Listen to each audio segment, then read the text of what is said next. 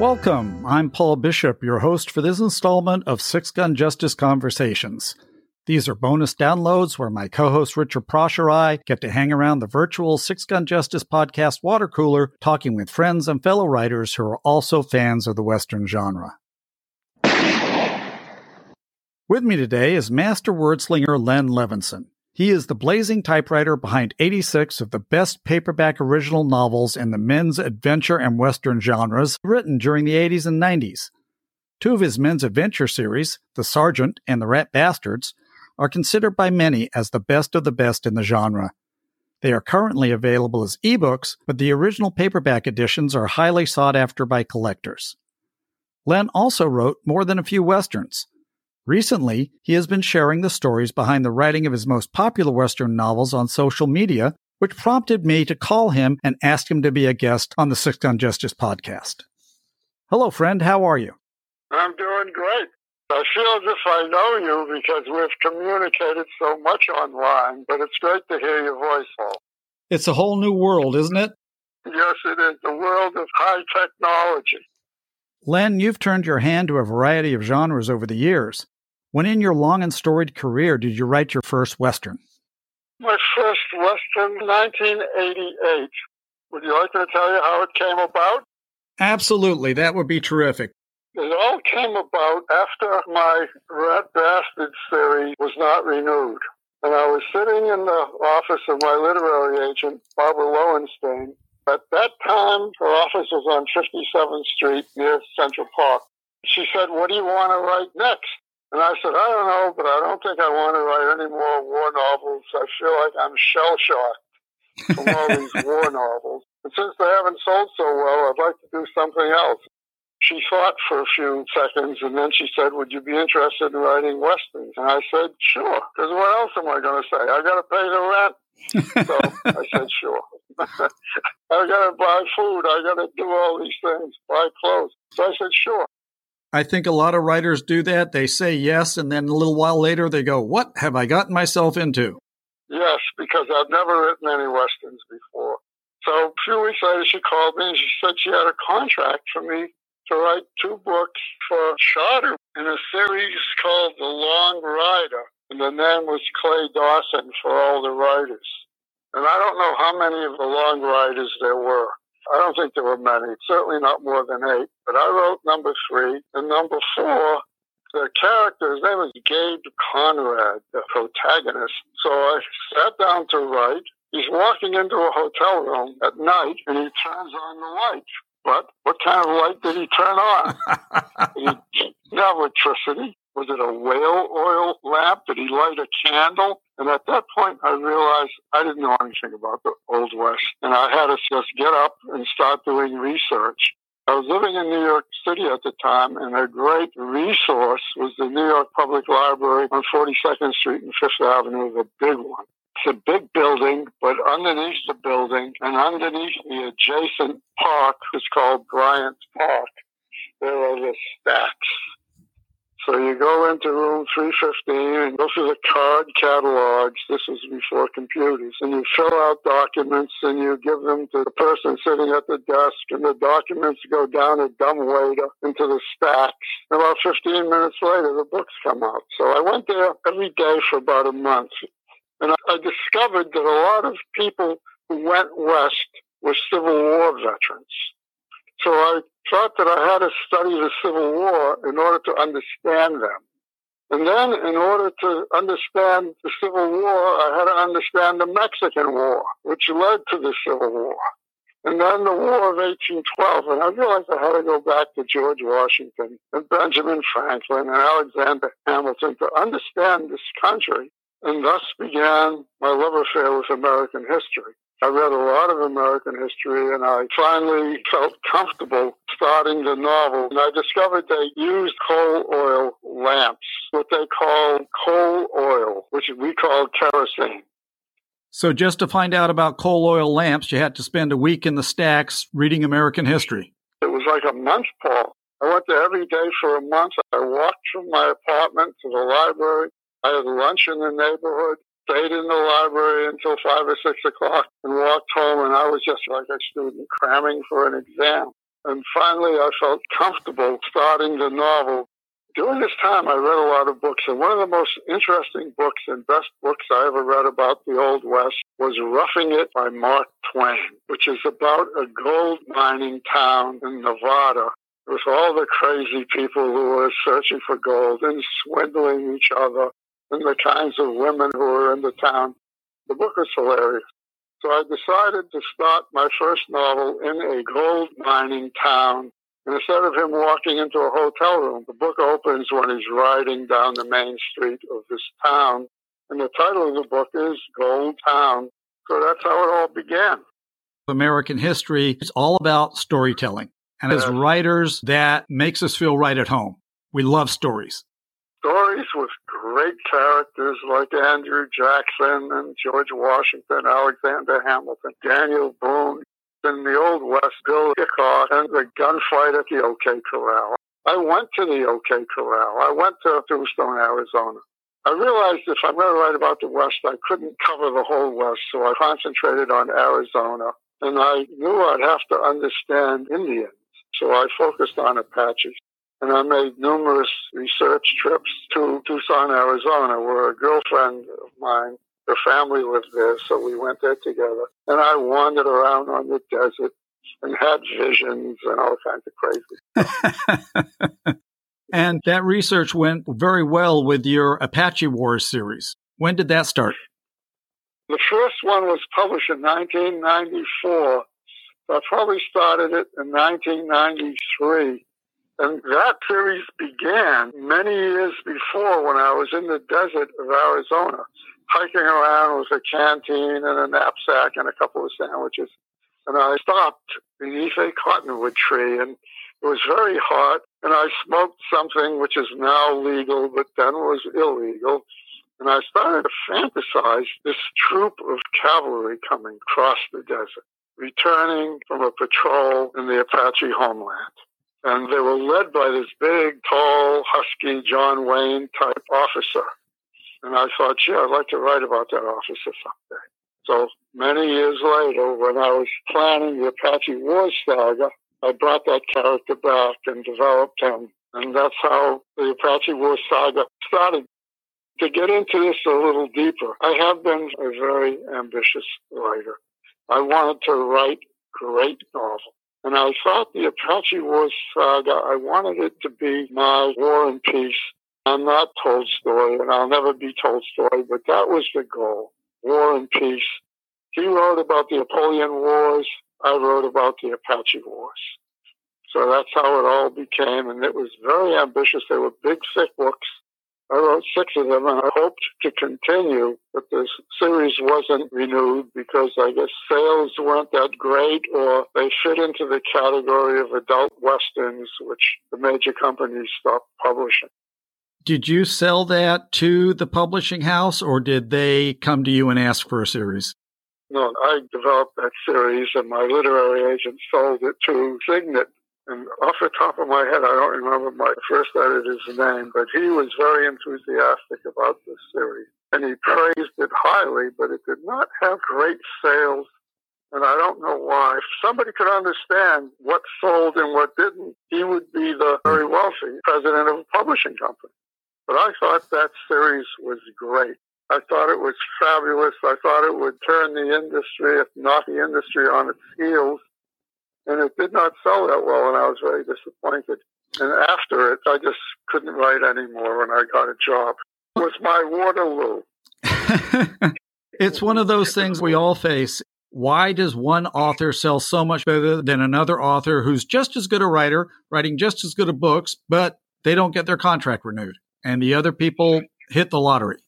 Yeah, you just put your finger on it. I've often thought it's like the lottery. Writing novels is like the lottery, and it's very hard to win the lottery, and it's very hard to become a successful writer. I was successful for many years, but I never really made the big bucks. But I want to make clear that I enjoyed writing these books, and it was worth it. I love to write stories because, perhaps like you, I'm in the story. I'm not just writing a story. I'm living the story. I'm in it. I'm having adventures and shooting people and having love affairs with beautiful women and getting shot at. It was absolutely worth it. You mentioned earlier about Mark Twain's sense of humor in Roughing It, and you did a humorous Western series in The Pecos Kid. If I tell you about The Pecos Kid, we'll be talking all night tomorrow, but I'll try to edit it down. I developed that series. After my first series, The Searcher, wasn't renewed, I wanted to come up with another series because I loved writing Westerns at that point. And I was thinking about myself when I was 18. I left home when I was 18 after a big blowout with my father, and I was just a vagabond on the face of the earth. I had nowhere to go. But I did have a dream. Before I had the big blowout with my father, I was reading a book called Geraldine Bradshaw by a writer who was once very famous called Calder Willingham, now completely forgotten. But he wrote a lot of stage plays and novels. Geraldine Bradshaw was about a bunch of bellhops in a resort hotel in California having love affairs with movie stars and models and debutantes. So after the big fight with my father, I decided he would kill me or I would kill him. I had to leave home. I don't know if that's true, but that's what I thought at the time. And I thought I would go to California, but it seemed awfully far off. So instead, I went to Miami Beach to become a bellboy. And when I got to Miami Beach, grown men with families were bellboys. They didn't hire kids who just walked off the street. So I became a dishwasher and busboy and all that stuff. But anyway, when I was thinking about The Pecos Kid, I thought about that kid when I was 18 who's wandering around trying to earn a living and find love. And that's The Pecos Kid. He is in a monastery. He gets into a fight with another orphan in this monastery. Has a lot of orphans. And the abbot throws him out. So he's a vagabond on the face of the earth. And whereas I wanted to be a bellboy, he wanted to be a cowboy. And to that kid, he's 18 just like me, but he's much better looking than I am or I was. I patterned his looks after Elvis Presley. So here's Elvis Presley at the age of 18 with my personality, roaming the Old West, having adventures. I loved that series. I loved all these books that I wrote. I just didn't knock them out. The people probably thought I was a hack, but I loved what I was writing, and I really put my heart and soul into everything I wrote. I enjoyed writing, and I really have no regrets. The Pecos Kid, I had so much fun writing that, I can't begin to tell you. I really enjoyed it, the adventures of that kid, because he's an orphan, and he starts finding out about who his parents were. And in the first book, he runs into an old alcoholic gunfighter who teaches him the classic fast draw. The kid, he's very good. He has very good instincts and reflexes. His problem is he's very good looking, like Elvis Presley. And women keep hitting on him. And their boyfriends and husbands get angry. And he keeps getting into gunfights. And again, he's this kid from a monastery. He has morals and he doesn't want to kill people, but he has to kill people so that they don't kill him. And then a newspaper editor sees him in one of his gunfights and writes an article about him and calls him the Pecos Kid. And that's how he becomes the Pecos Kid. And he tells the newspaper editor, "You shouldn't have done that. People are looking at me. People want to kill me, and it's all your fault." The newspaper editor said something like, "What do you expect me to do? Tell the truth?" It goes back to when the fact becomes legend, print the legend. That's exactly true, because legends sell newspapers and ordinary people don't sell newspapers. So the Pecos Kid becomes famous and notorious, and he falls in love with this saloon singer who's a former Southern belle, but she lost everything in the war, and she also was roaming the West, based on a former lady friend of mine. She's about 5 years older than he is.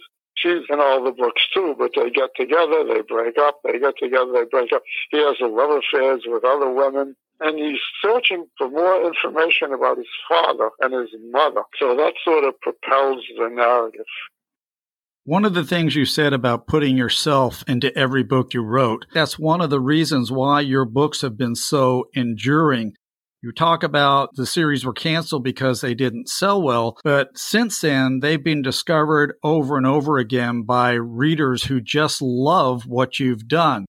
How do you feel about this late-in-life discovery of Len Levinson, the icon of paperbacks? It's absolutely, positively wonderful, because until the internet, I just thought of myself as this failed writer and loser. And then I go on the internet, I go on Facebook, and I'm meeting all these people who loved my book. And there were a lot of them. A lot of people liked them. And you probably know about Joe Kenny and the Glorious Trash blog. Yes. He started the ball rolling, really. He called me one night and said, "Are you Len Levinson?" And I said, "Yes." And he told me he was a fan of mine and he was writing about my books. I'd never heard of his blog before. And that's when I started to realize there was an interest in my old books. And then when I went on Facebook, I'm amazed at all the people who enjoyed my books and who read them. It gives me great pleasure to know these books have given other people pleasure. And you see over and over again, as word of mouth spreads about a series that you wrote, other fans come along and go, "I trust that fan's opinion. I'm going to try these too. And oh my gosh, I love these. They're so great." And so it goes. The ball keeps rolling. I've noticed that so. Unfortunately, Steven Spielberg has never read one. That's true. I'm waiting for a call from Steven Spielberg. Some of my books have been optioned for the movies, but no movies have ever been made. The one that's been optioned the most, 3, maybe 4 times, was The Last Buffoon. It's an autobiographical novel about a Pulp Fiction writer, me. And a lot of the stuff that happened to me is in that book, but I played it for laughs, and a lot of people really enjoyed it. And there were 3 or 4 movie options taken out, but no movie ever was made. And of course, the only person who could play the leading part is moi.